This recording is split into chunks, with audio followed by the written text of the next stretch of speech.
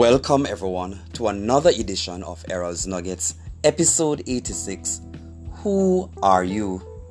Your identity is in Christ. In Him, you are a new creation. You are more than a conqueror.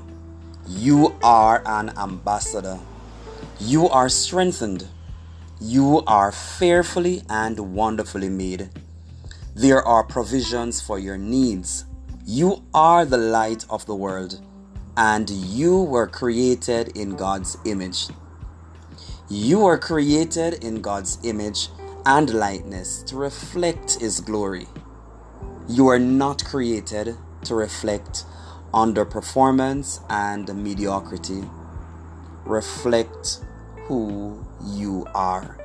I am Errol Campbell, and remember, you were made to reflect God's excellence.